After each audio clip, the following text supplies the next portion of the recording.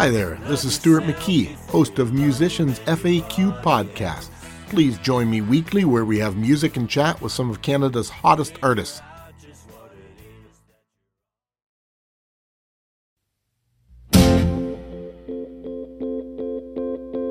Couldn't you see the shape of your heart?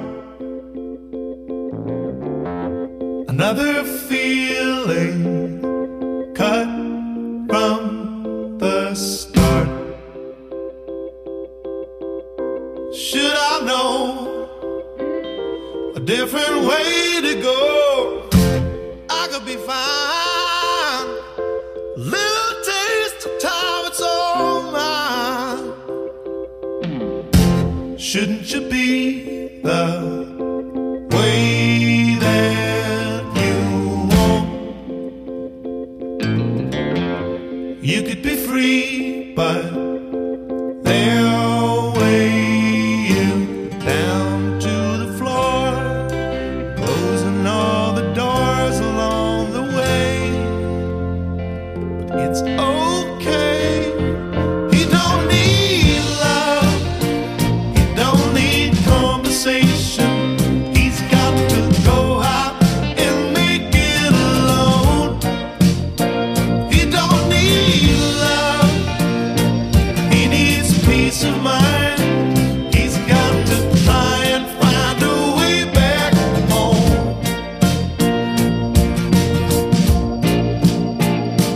But today, though he has to stay, he's got to find a way to go.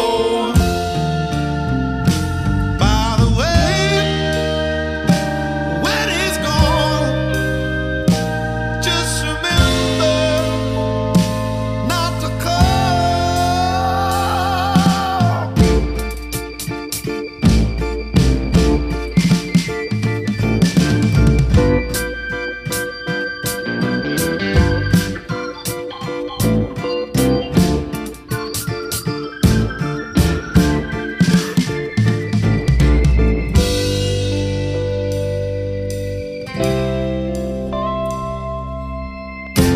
Couldn't you feel the weight of the pain?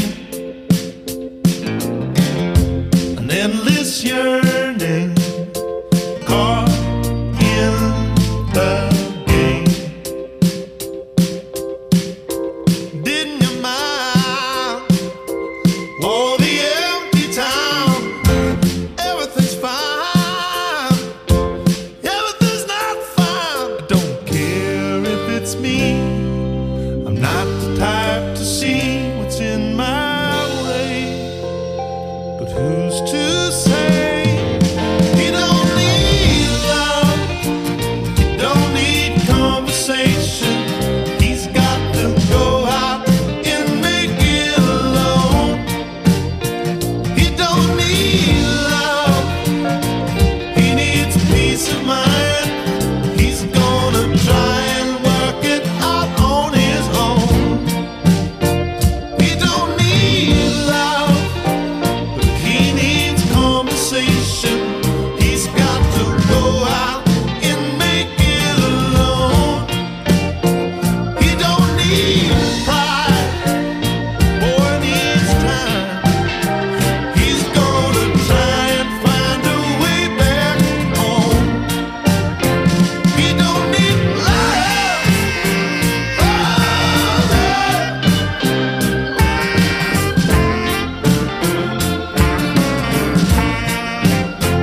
Oh,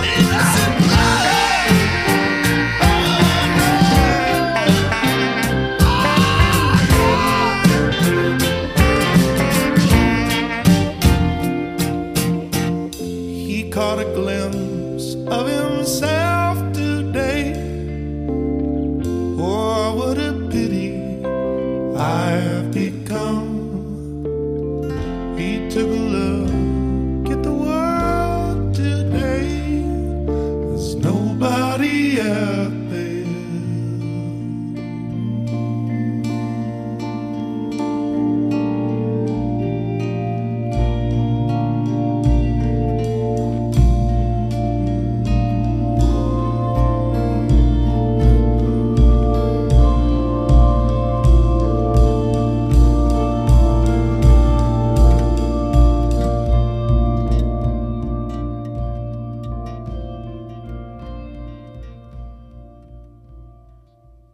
That was a song called He Don't Need Love by Matt Weidinger. Matt just happens to be my very special guest this week. My name is Stuart McKee, and this is Musicians FAQ.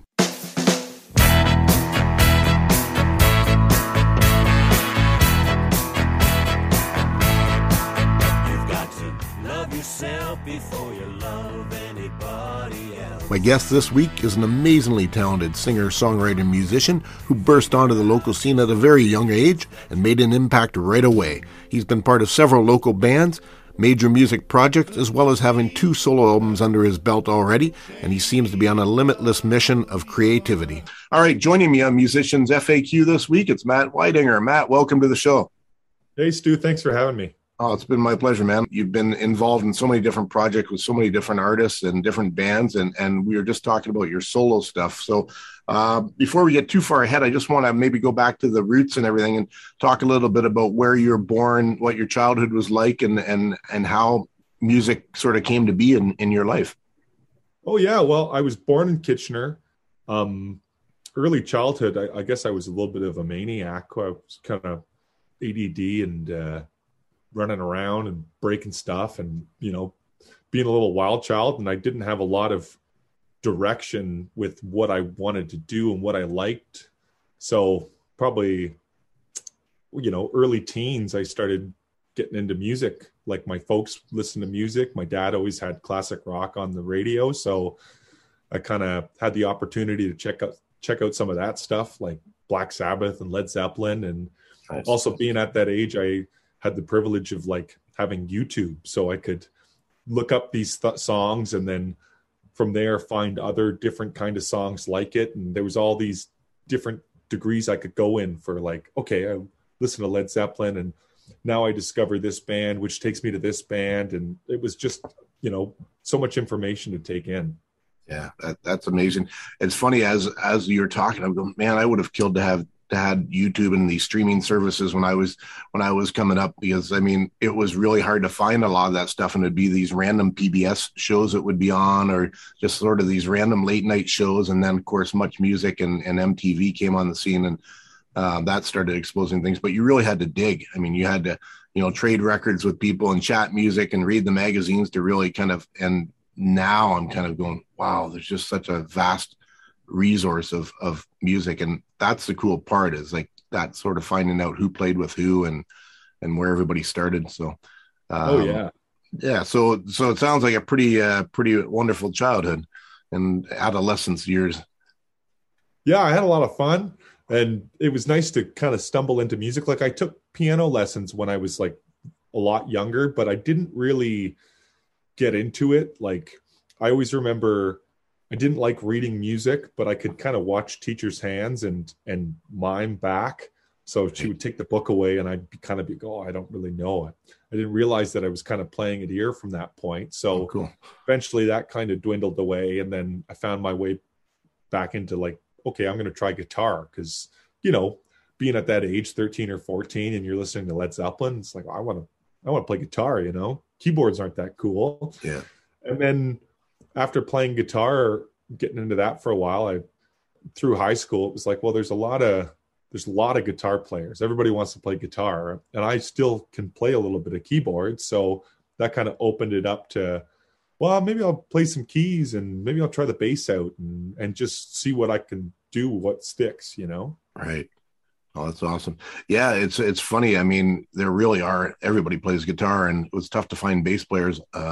But having a standout keyboard player is great. It's, Stevie Winwood and Traffic and different guys over the years. I think it was probably a bold move and a good move on your part. So what about siblings and other influences musically there, and then the household and parents and friends? And well, I've got one older sister, and she played piano as well. But again, it wasn't really a passion. Didn't really stick. My dad played a little bit of trumpet in high school, but again, not really. I'm kind of the only one who really felt like the music was the passion for them, So again, having some friends in high school, when I was in grade 9, I definitely spent a lot of time in the music room, and there was a chapel at my high school where they had a piano. So I would wander off and, go spend a lot of time in there and play in there because the chaplain always let me just hang out, and even if it meant missing class sometimes or being late. And but then I was in they had like a jazz band in high school that I found my way into, and different sort of music projects, and finding certain people who were into the same things, and you know, people, those kind of people come and go, and you find different interests. But I always just try to stick to, okay, what's making you feel connected? What's feeling right to you? You know? Right.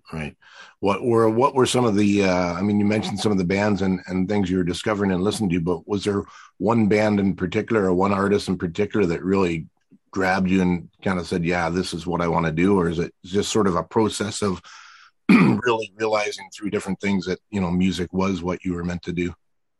A bit of both. Like, I remember always really digging into Steve Winwood, because I would see those videos like 1965 when he's like 15 or 16 playing with Spencer Davis Group, and being like, oh my God, this guy's incredible. And he's the young guy. Yeah. And in the middle of high school, I started getting gigs with guys who were 30, you know, years older than me, playing pubs and whatnot. And I always kind of felt like, oh, I want to be the Steve Winwood, you know? And so that was always really inspiring. And I remember reading an article from Steve Winwood from when he was in the Spencer Davis Group. And he said, you know, I want to be able to sing like Ray Charles, and I want to play Hammond like Jimmy Smith, and guitar like, you know, Screaming Jay Hawkins, or no, you know, T-Bone Walker, one of those guys. And it was like, yeah. I thought, yeah, that's a great, like, what a great attitude and what a great goal to have. So I kind of thought the same thing.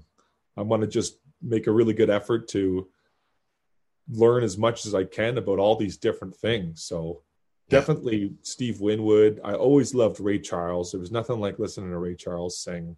And through that, finding Joe Cocker, and again, just feeling like, oh, okay, this is really making me feel connected to something. Nice. Now, have you seen Steve Winwood or Joe Cocker or Ray Charles, any of those guys live? I saw Steve Winwood once at, I think it was one of those concerts where it was like half was Tom Petty, half was Steve Winwood. Right. Well, that would have been awesome. That was great. And he was playing bass pedals. There was no bass player. So, you know, I think there was he would get up to play guitar, and I can't remember I think it was the percussionist or the sax guy would go over and play organ and cover the bass on the pedals as well. Yeah. So just to see that happen always fascinated me too. Yeah. I would have loved to have seen him and Clapton touring together. That would have been an amazing, when they did the sort of, I mean, Clapton went back and started getting all these reunions with all these former bands. And I mean, he played in so many over the years, but I know he was a massive Stevie Winwood fan, really still looks up to him. And he is a hell of a guitar player too. And vocalist, songwriter. Yeah. I saw Ray Charles at Lulu's years ago. That was very cool. That would have been great. Yeah, it was amazing. And Joe Cocker as well. I saw him before he passed. So what about the Hammond B3 and the Hammond organs? Like, when did you first get to play your first Hammond organ, and when did you actually get your own organ? Well, there was Bobby O'Brien's downtown Kitchener was, I think, used to be called the Still. Right. And they had a Wednesday night blues jam for years. That had a great house band. You know, it was Dave Rodenberg and Jimmy Boudreau, John Lee, and Sean Kellerman. And so John Lee was the organist there. Yeah. And one of the friends I had in high school, his mom is Cheryl Lescombe, who's Yep. fantastic singer, you know, sang with everyone, just a super talent, of course. And so she knew that through her son that I was getting into playing music, and she said, okay, well, you got to come out to the Still on Wednesdays because they have this jam here. And so I went out and I saw, and I was still kind of mostly playing guitar at this point, but I saw this big wooden box on stage with this cabinet that had something spinning in it. And I thought, well, what the hell's that? She goes, oh, it's a Hammond organ and a Leslie speaker. And I thought, that's really cool and bizarre. So, and through that, I got to meet John Lee, and John Lee's kind of the reason that I play the Hammond organ, because I saw him playing this and I knew the sound was familiar through listening to, again, Winwood and Steppenwolf and those bands, Deep Purple. So when I decided that I was kind of getting back into playing keyboards a bit, I, you know, talked to John Lee, who's a wonderful man, an interesting character, you know, and I said, hey, like, I'd love to learn about this. So my mom would drive me to the bar on an afternoon, and John would show up, and we'd hang out on the stage, and he would show me this and that, and okay, try this for a bit, try these chords, and then he'd go have a smoke and have a couple of beers, and then come back and show me this, and then it was a great education, just learning from that guy. And John's played with Dutch Mason, Matt Minglewood, all these greats, Mel Brown he played with for years. So that was my introduction to the Hammond organ. Yeah. Oh, what a great way to get introduced to it. Yeah. I mean, I've been following John Lee since the early Mel Brown days. We used to go out and see them weekly at the Jam at Pop the Gator, and in the original blues festival at Frog Hollow, and all those things. And actually John played on my album as well. He did a couple of tracks. And when we were trying to get in touch with him, he mentioned, well, Matt's got all these Hammond B3 organs, I could probably do the tracks at his place and send them in but we did end up getting him actually into the studio, and actually Cheryl played on or sang on a couple of tracks as well. So I was a huge fan of Cheryl since my teenage years in Grand Bend, when I first caught her at a bar there. So yeah, it's we've been really blessed in this town with the history of musical artists and things that we've had, groups and solo artists, and it's really been a major music center for years. I mean, and certainly recognized as a major blues center. So in those weekly jams, it's just a great way for guys like you. And every couple of years I see this new hotshot musician come on the scene, guitar player, keyboard player, singer. And it's really very cool to see that these guys are nurturing that and keeping it going. And now the next generation's doing that as well. So, for sure. So when did you first sort of start singing? I mean, so obviously the music thing was there pretty early, and guitar and keyboard. And when did you first sing on stage, or kind of realize that, hey, I actually can do this. I got a voice. Well, there was a place downtown Kitchener. I don't know. It might be closed now, called Tri-City Music. And the guy who worked there named Robert Reed. Yeah. And he worked as he taught guitar. And I had been introduced to Robert through Cheryl. So a combination of Robert and Cheryl were the ones who got me to start singing, because Cheryl was always saying, well, you can't just be if you want to work, you got to be able to sing, because then you can go out and play by yourself, Right. Of course. And so she introduced me to Robert, because Robert was putting this show together at the Gig Theater, which is now Apollo Theater, about just a night of local talent kind of thing. And Cheryl thought, oh, you should go talk to Robert, because you should be part of this. So I went and played for Robert. And, he was kind of, you sound great. Do you sing? And I said, I've been singing a little bit, but not very, confident and proud about it. And he said, well, if you're going to be a guest, you got to sing. And I remember my dad came pick me up, and I got in the car, and he said, well, how did it go? What's going on? And I said, well, he said, if I got to do it, I got to sing. And that was kind of like the kick in the ass of like, okay, you got to do this, man. And I was terrified, but I got up. I decided I was going to do it, and I worked on it. And that was the first time I sang on stage, was that night. Oh, good for you. Do you remember what song it was? I sang Up on Cripple Creek. Nice. I think I sang Georgia on My Mind. And there was one, and I'm a Man. Or no, it was Give Me Some Lovin', Spencer Davis Group, which is funny because it's kind of like this little picture of all the things I was into at the time. Yeah, perfect. That's awesome. I could hear it.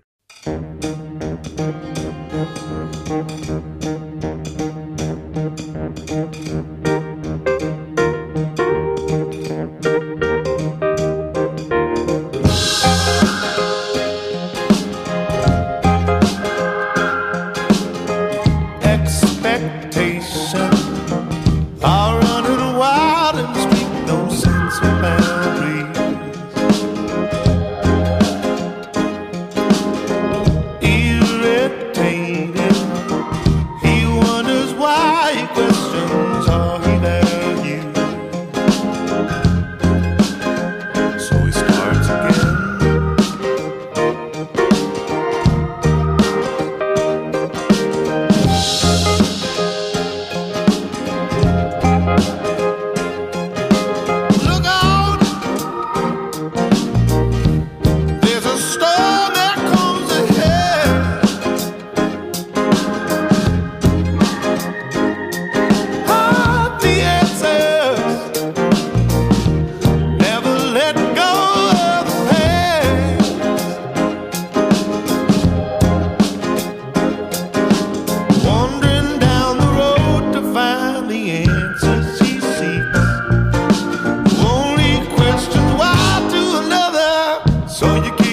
you push it away.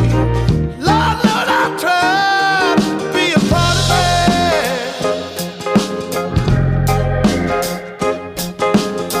So you're thinking that you got it made. Lord, Lord, I tried to be a part of it.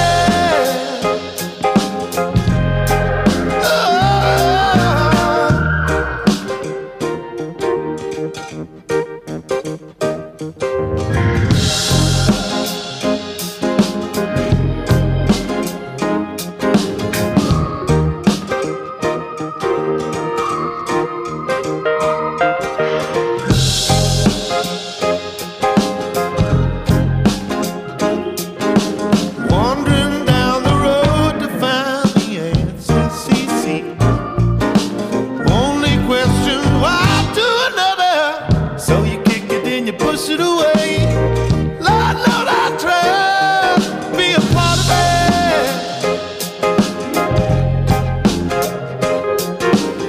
it. So you're thinking that you got it made.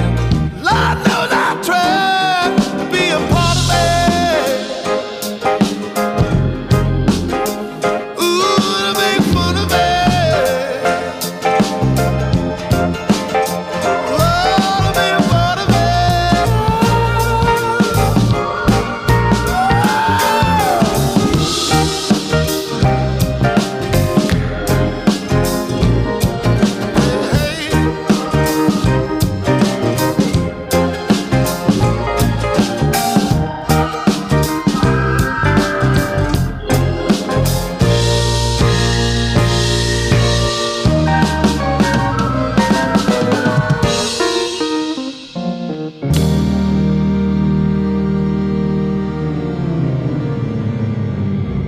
Just incredible. So good. Another amazing song by Matt Weidinger that was called Push It Away. And then, so how did you leave that night? I mean, feeling pretty confident about that and saying, hey, this is and something I need to start working on.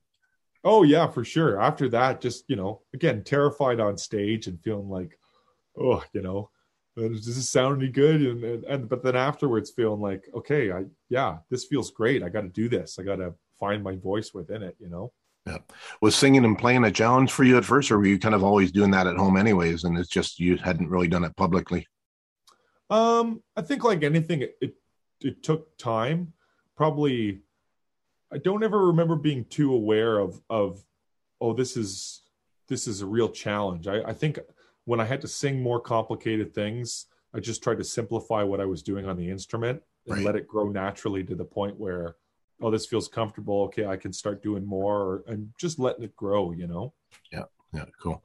And so what about songwriting and original songs? When did you first get the bug to write your own songs, and did it start with kind of writing lyrics first, music, or just kind of jamming around?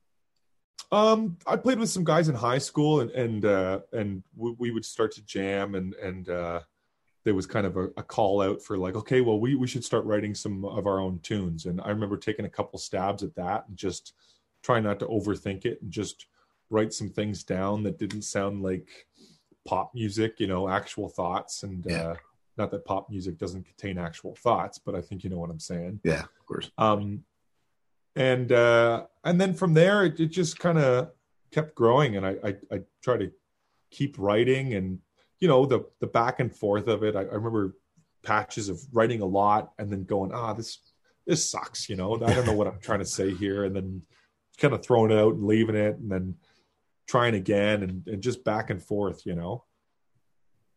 And what about songwriter influences? I mean, and obviously Stevie Winwood was a big musical influence. Was it the same for songwriting? I mean, he's a great songwriter, of course, but were there other people that kind of you started shaping your style of songwriting, or started informing your style of songwriting? Or again, was it just sort of a collective stew of all these influences and music and artists that you were listening to? I guess it was a bit of a stew. I remember thinking, I don't want to just write stuff that sounds like something else, Right. Which kind of led me to writing at the start, kind of like almost more like Dylan songs, where I would just have an idea about a phrase that I liked and then start writing it around that, even if it didn't really mean anything. But I remember the thought of trying to write a specific kind of song to fit into some hole would be I didn't like. It felt too contrived, I guess. But again, that was kind of, from there I would go, well, what am I even writing about, and throw it aside for a while. But yeah, I guess it was more the idea of I liked the poetry sound of things, like trying to write a song that had some lyrics that made me feel a certain way, even if it was less about the content of the lyrics, but more about how the words sounded, or, kind of painting an overall picture with a phrase. Nice. Yeah. Do you have some of those early songs? Did they make the cut? Are they still songs that you play today? Or is it, do you have recordings of those songs and look back and go, wow, those are pretty good? Or is it kind of like, oh my God, that's. Well, I that's almost a kind of an issue I have, is like, I keep everything. I have a really hard time throwing out. So I've got books and books of songs and files from 10 years ago of songs that I made. And I rarely listen or look at any of them. I probably should, because there might be stuff in there that I like now that I didn't like at the time. But I try to, if I'm playing somewhere and someone asks for a song that I've released and would like to hear, I always make a good effort to do it. But I do like to try to stay in what's going on now, Right. A bunch of people, one of my favorite ideas is that an album is like a picture of where you are at that place in time in life, So I like to try to, hey, if I'm writing songs now, it'd be nice to try to play them now or do something with them now, so they don't start to feel old or feel like a different time, But having said that, again, if someone asks for a tune that I wrote 10 years ago or 5 years ago and I can play it, I'll play it for them for sure. But yeah, I try to to kind of stay where I'm at this place on this day when I'm doing that kind of stuff, Well, you do a lot of co-writing as well, or is it mostly on your own? Or it's mostly on my own. I've always struggled a bit with co-writing, because I feel like if I'm writing something that's really good in my mind, then it's going to be pretty personal or come from a place that's sensitive in one way or another. So, and I've always been a bit of a person who has a tough time connecting in some ways with other people. So the wall of fear kind of builds itself up sometimes, where it's like, well, I think this is a great lyric, and someone else doesn't get it. And it's like, well, I don't know if this is going to work then, or, sometimes I've got a picture in my head that I know the song should feel like to me, and I have a hard time getting away from that. It's probably something I could work on, but yeah, it's always been a bit of a struggle for me. Yeah. I think it's tough for a lot of people. And I guess it depends what you're writing for. I mean, if, the hit makers, I mean, they'll collaborate in groups, and especially with country these days, you'll see like 6, 7, 8 names on a song. I don't understand it, but I don't know if I could write in that environment either. I think I found 1 or 2 co-writers that I click with, but yeah, you have to be open and you have to make some compromises sometimes. And I mean, I figure you can always go back to that song and play it the way that you wanted to if you don't like the version that you came up with. But so what about when you were with the bands like Lumberjunk, Romeo Sex Fighters? Like, is there the band songs? I seem to remember it was that way too. That was maybe, this was my song and this was his song, or were there some collaborations and co-writes with the bands?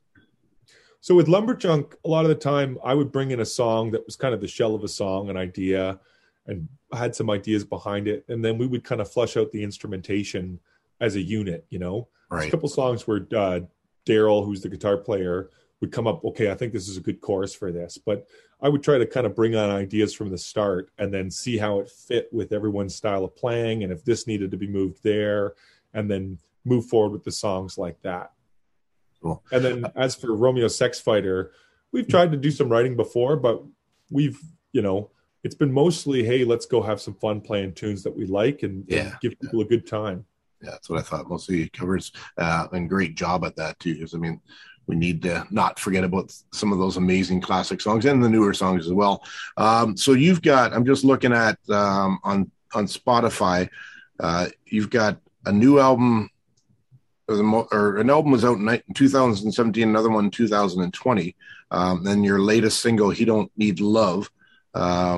You got more singles coming out, another album coming out, or is that sort of the latest album that, I'm assuming that you're always working on music, and that you've always got sort of a bank of songs that you can kind of develop and produce and release.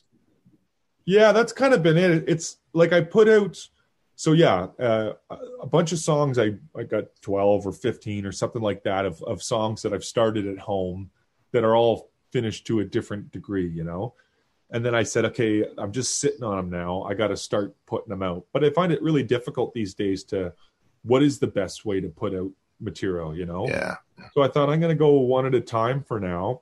So I put out You Don't Need Love, and I put it out on Bandcamp with the attempt of, hey, if you want to support me as an artist, Bandcamp's a great way to do that, because they got their Bandcamp Fridays, the first of every month, where they don't take any money from what people pay for something. Oh, cool. So I put that one out on there at the start of October, November, maybe. I can't remember. And then I put it out on Spotify afterwards, because, again, I've got music on Spotify, and there's a group of people who listen to it. But I'm always back and forth with, okay, marketing business brain says, yeah, that's the best chance you're going to reach the widest audience to an extent if your music is on Spotify, because most people have it and consider any other option to be a bit of a pain almost, to like, okay, am I going to have to download a Bandcamp app, or am I going to have to download this MP3? They kind of made it the most convenient with Spotify. But as you know, I'm sure, unless you're getting hundreds of millions of song listens, you're not making any money. No, you're not. So I did that song on Bandcamp, and then I put it out on Spotify. I figured, okay, I'm going to take a look at the numbers. Let's see if anybody's even listening to this.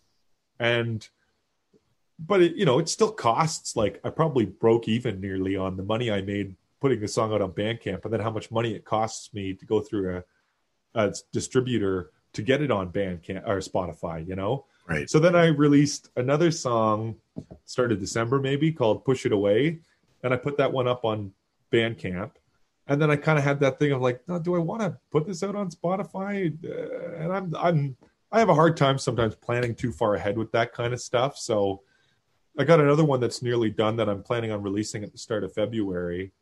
But yeah, I don't really know. Sometimes when I plan too much stuff, it gets all, I go, oh, okay, what am I doing? I've lost the plot here, kind of, you know? Yeah. But I don't know what the right way of doing things, releasing your music these days is. I'm just kind of trial and error at this point. Here's Tired by Matt Weidinger.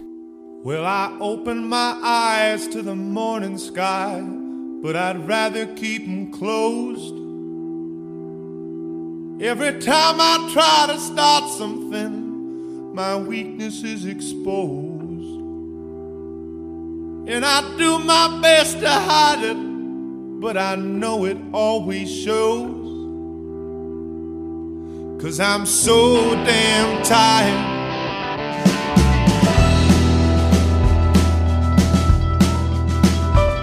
I drink 100 cups of coffee that help me stay awake.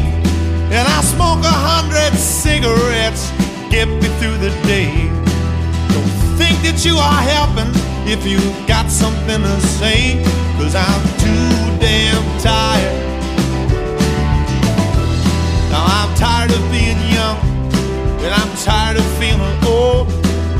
Everything's been done and I'm too tired to break the mold. I guess I should've listened to the things that I was told, but I'm too damn tired of being told.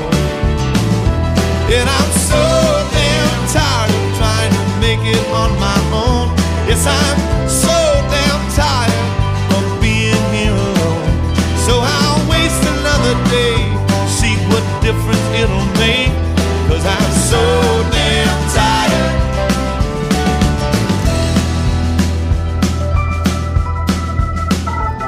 Now my back is being broken from the weight that's in my head, and my heart is being crippled from the things I left unsaid. I'm believe another sleepless night will surely leave me dead, 'cause I'm so damn tired. I could try to find a reason to wake up every day. I could write down all my problems, but on paper they would stay. 'Cause it's easier to wallow than to find a way. And I'm too damn tired to find a way. Well, I'm so damn tired of trying to make it on my own.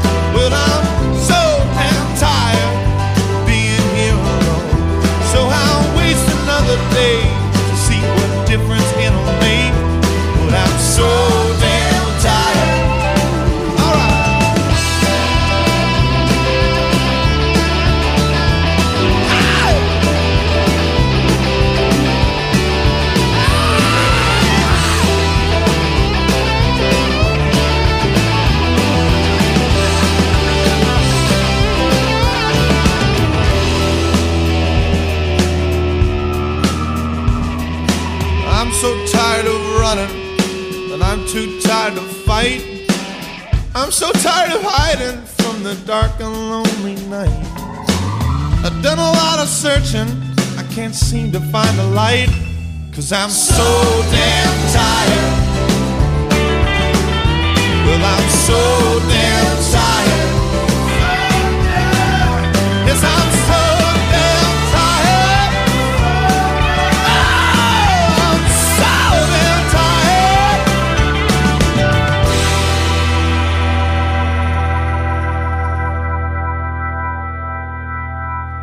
Hi, this is Matt Weidinger, and you're listening to Musicians FAQ on CKMS 102.7 Radio Waterloo with your host, Stuart McKee. Yeah, I think it's still changing and developing so rapidly. I mean, and I was like that initially. I mean, but now I've got a few friends that are putting stuff out on Bandcamp, so I'm starting to kind of consider that too. And yeah, I find it seems to be a lot of things you can do with that too, marketing, merchandise, and different things. So I think maybe that's just the way people are going to go. I think if there's enough sort of news out there about how artists aren't making money, and I think it is pretty known, at least to the music community. I don't know about the listeners that are strictly just listeners, that, the money is tough on these major streaming platforms. And if you really want to support people, this is the way to go. I mean, well, and it's interesting. It always, I have this conversation with a lot of my music friends and people in general about just the technology and at the pace it's moving at and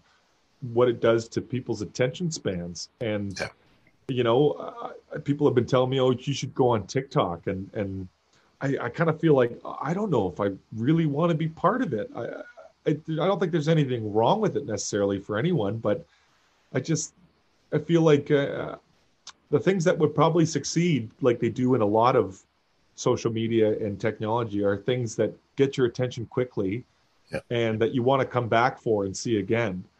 But a lot of the things I like the 2.5 hour movies or the 7-minute songs, it's like so I don't want to change myself in order to fit some mold. And I always want to be true to myself, but it feels like sometimes in order to do that, I'm not losing out on opportunities, but I'm just not giving myself the advantages that are out there. But I don't necessarily want to be part of that, I guess. Yeah, well, it's interesting. I mean, and I've gotten on TikTok. I got on because of my son, and it was kind of, apprehension on my part as well. Like, do I want to be part of that? And I've actually really enjoyed it because I find it's everything. I mean, it is a lot of quirky stuff and quick clips, and it's a lot of, as all things in social media, you got people who are serious, people who are not serious, people who are controversial, and then people who just are into music. Again, for me, if I'm going through, if it grabs me in the first 30 seconds, I'll listen all the way through. And there are people putting out longer stuff that I'm like, oh, this is cool. Because I'm the same way. I love the long songs. And, my newest single is less than 2 minutes, but my last one was almost 5 minutes. So, I think you just do what you do and hope. Yeah, for sure. There's a constant question in my head of like, what is success, And I feel like I'm lucky now and I'm successful, but it's like I go between really trying to look into what's the best way to get ahead. Like what are all the people on right now? What platform, or what's the thing that's going to get through to the most people? And sometimes the more I go down that rabbit hole, the less I realize or know why I'm doing what I'm doing. Right. And if I come back to like, how can I pay the bills? How can I feel like I'm inspired creatively? How can I reach people through music to help them? How can I have fun playing music? When I focus more on those things, I feel like I'm doing what I should be, I guess. But then you always have people, and it's always coming from the right place, I know, but you just need to find a manager, or you just need to, why don't you go on The Voice? Why don't you do one of those TV show things? And it's like, I know it's coming from a good place and they mean well, but I'm going, it feels like the opposite of everything I love. Yeah. Well, it's funny. And I'll watch The Voice and American Idol and I'll fall in love with an artist and I'll go, man, that guy or that woman's so cool. But I'm going, but yeah, they shouldn't be on this show. They don't need this show. I mean, they're already there. Like they're already an entity. But I mean, I guess it probably does open up the audience to them. And you can tell with some of them, they're just kind of cringing and they're fighting the judges on the feedback. And you can tell they really don't want to be in that box. Yeah. And that's cool too, because I mean, I think I appreciate people outside the box more than inside the box. But so on that note, so we can find you on Spotify, Bandcamp, Instagram, YouTube, of course. Anywhere else or anything else you want to sort of promote at the moment? No, I'm on Facebook too, and I've been trying to, with all those platforms, trying to put out new original music, and I love to do some videos of doing some cover stuff as well. So any of those really work if you want to just check out what I'm doing and what I'm up to. Nice. Well, we'll definitely get some of your music on the show. So this was a questionnaire. I don't know if you've actually seen it or heard it before, but I was a big fan of watching the Actor Studio every week, and they would interview different actors who would come up through the Actor Studio. And this was a questionnaire. It was actually developed by Bernard Pivot, who's a French interviewer, and then made famous by James Lipton, who was the head of the Actor Studio. And I think he just passed away last year, as we're losing so many of these icons. So first question, Matt, what is your favorite word? I would have to say viscosity. Nice. Yeah. I love that word. It reminds me. I don't know. Feels good to say. I like it. Yeah. Reminds me of grade 9 auto shop. Least favorite word? Probably have to be puberty. Because it's just everything that goes along with it. It's an awkward word to say, and it just feels awkward. Yeah, isn't that funny? I mean, it really is an awkward word. As you're saying that, I'm thinking, oh God, it was an awkward time, awkward word. Yeah. What turns you on creatively or spiritually or emotionally or all three? I think like human kindness and just real human intent, you could say. So like, the less we're connected, the less I feel like people have a hard time treating each other like humans, you know what I mean? But when I see simple acts of kindness, whether it be out driving and somebody lets somebody in, or somebody holds a door open, or just that kind of stuff, that always makes me feel like, they're okay. The world is a good place, Yeah. If you watch the news too much, we forget that, but absolutely. So what turns you off? Kind of the opposite of that. Selfishness, I would say, watching people drive like idiots and watching people be mindless and not, walking down the street and not sharing the sidewalk, and just that really simple ignorance that we're all guilty of from time to time. But, the wrong day, that makes me furious. So that kind of stuff. Yeah, fair enough. All right. So favorite curse word? Oh, I have to say my favorite curse word is one I don't wish to say right now. All right. And it's one that you can often hear in British or Australian culture. And it's often used as it's a familiar kind of nice word between friends or, someone you like, if you get what I'm going after here. Yeah. But used in that way, it's my favorite. Beautiful. All right. What sound or noise do you love? I'd say the sound of when the coffee maker is almost done. It's been sitting for a while and it's kind of bubbling away, and you just know there's a warm cup waiting for me. Yeah. There's something magic about that. I was racing this morning just to get my coffee, and after dropping my son off before the interview, I thought I got to have my coffee. Oh yeah.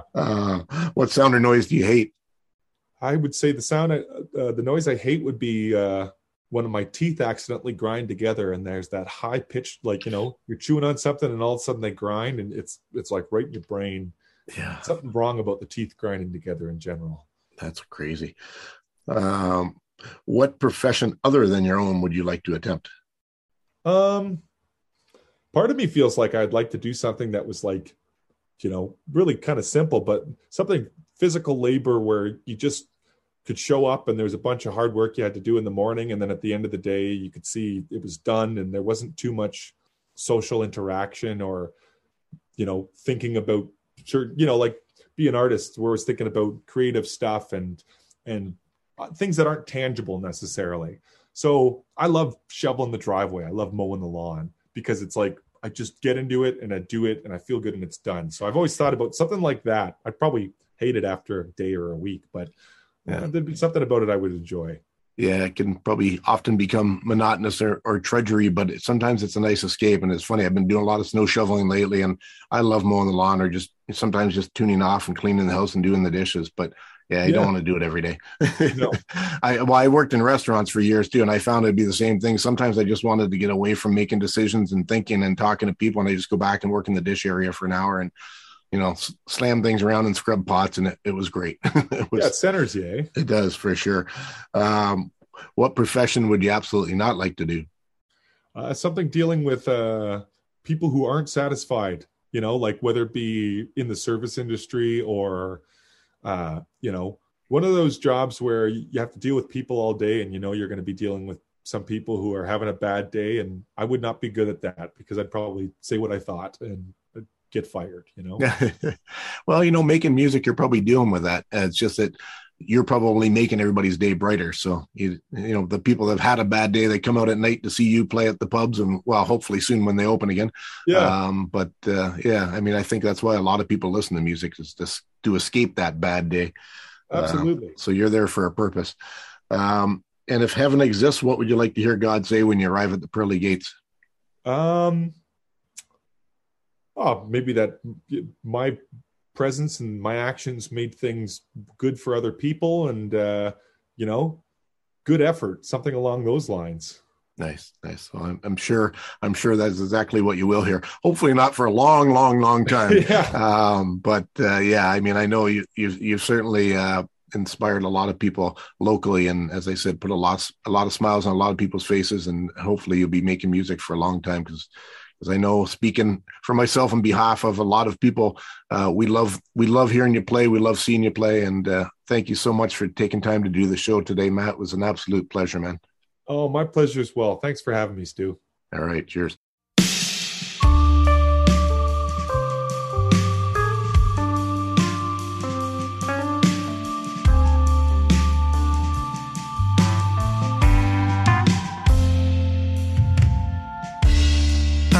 Afraid that you'll go.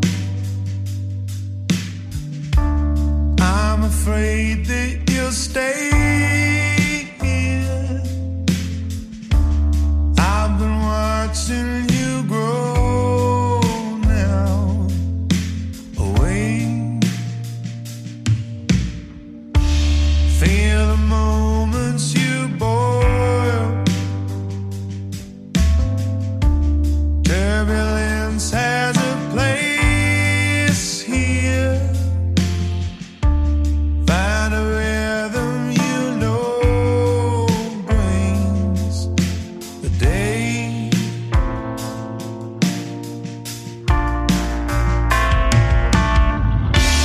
Your time is gonna make this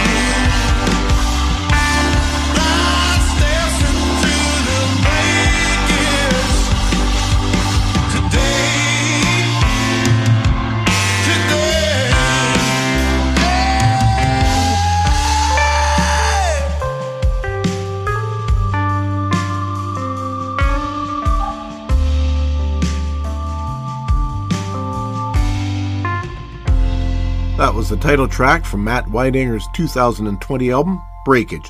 And we got a few minutes left still, so I thought I'd play a clip from the conversation Matt and I were having before the show. Just some casual chat with a couple music fans. Thanks for tuning in to Musicians FAQ this week. I hope you join us again next week. Morning, Matt.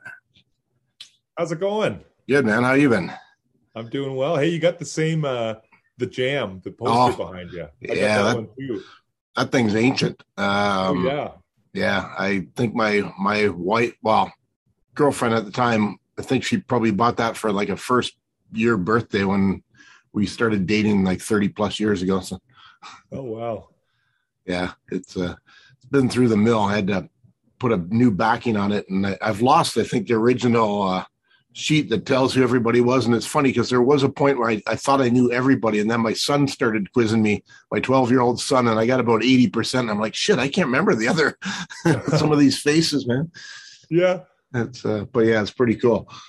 It's funny because I'll see that from time to time in other people's music room too, and go, "Hey, I've got that." And yeah, I've got another one that's similar. Yeah, but not this. I don't know if it's got the faces again, but I don't know if it's a second one or it came out after. But yeah, I think I know which one. I don't know if it was Jam 2 or if it was a different artist altogether. I think there was the same artist. I think he did like Jam 2 or something like that. Yeah. I can't remember, but I know I've seen similar kind of things. Great idea. Yeah, it's funny how they just become so iconic. I mean, I've been really intrigued by your solo stuff.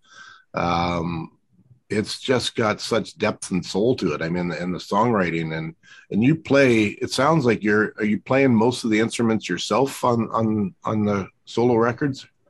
Well, the first two I put out, the first one was just self-titled, and the second one was called Breakage. That was I played all the keyboards and guitars and did some overdubs on other stuff. But those both featured Ben Rollo on drums and Mark McIntyre on bass, who I've been playing with for a long time now. Yeah. And then once COVID kind of started, I was already kind of turning my basement into a bit of a studio. I say that lightly because everybody's kind of got their own studio, but trying to make my basement sound good.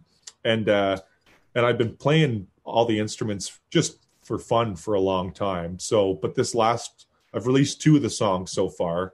This last bunch, I've done everything myself. Played the drums, played some horns and the bass, and kind of just gone in with that, first McCartney album mentality of like, yeah, I know what I hear and what I like, and sometimes it's not perfection. It's more about a feeling. So I'm no session drummer. I'd love to play drums on a gig sometime, but I just like I'm talking with myself. It's my own little language. So yeah, no, I can relate. I think a lot of songwriters can. It's and I mean, obviously and that's sometimes the kind of thing that breaks up bands where the songwriter hears something in their head and they're driving everybody else nuts with play it like this. I mean, it's funny. I was watching, I don't know if you saw the Beatles Get Back, oh yeah, that was so cool. Well, and it's funny because they were just interviewing the cameraman from that session, and he was talking about, with Ringo as one person that nobody ever told him what to do. I said, well, that's not entirely true. Paul told everybody what to do at some point. And Paul seemed to be like obsessed with kind of getting on that drum kit as much as he possibly could. And I knew that for years. You'd see pictures of Paul kind of doing some percussion stuff while Ringo was playing. And, and then, yeah, like you said, on the first album, he just did everything himself. And so I think that's what I love about your music. It's got that vibe of, it's got that kind of 60s, early 70s vibe. I mean, it could be, Traffic or whoever. It's just a eclectic mix of really cool stuff. But it sounds fresh and new at the same time, which is great. Cause that's the music that I cut my teeth on and grew up on. And I never want that music to die. And some of it isn't so much even just the music itself. It's just the attitude around the joy of building songs and the creativity and the newness and the freshness, everybody learning studio stuff and creating as bands and individually. So that was really cool. Oh, thank you.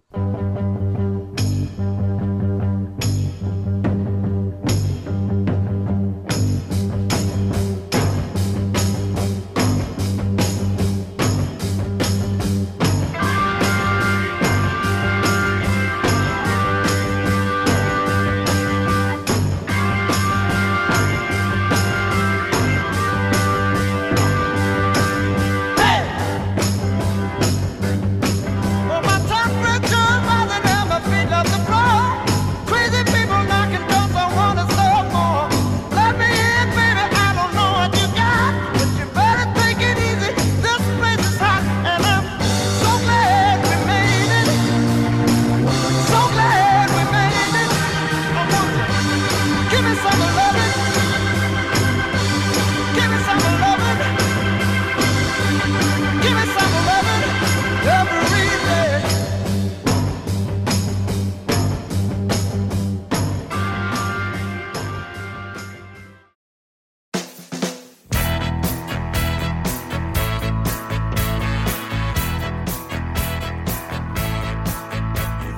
Thank you for listening to Musicians FAQ Podcast with your host, Stuart McKee.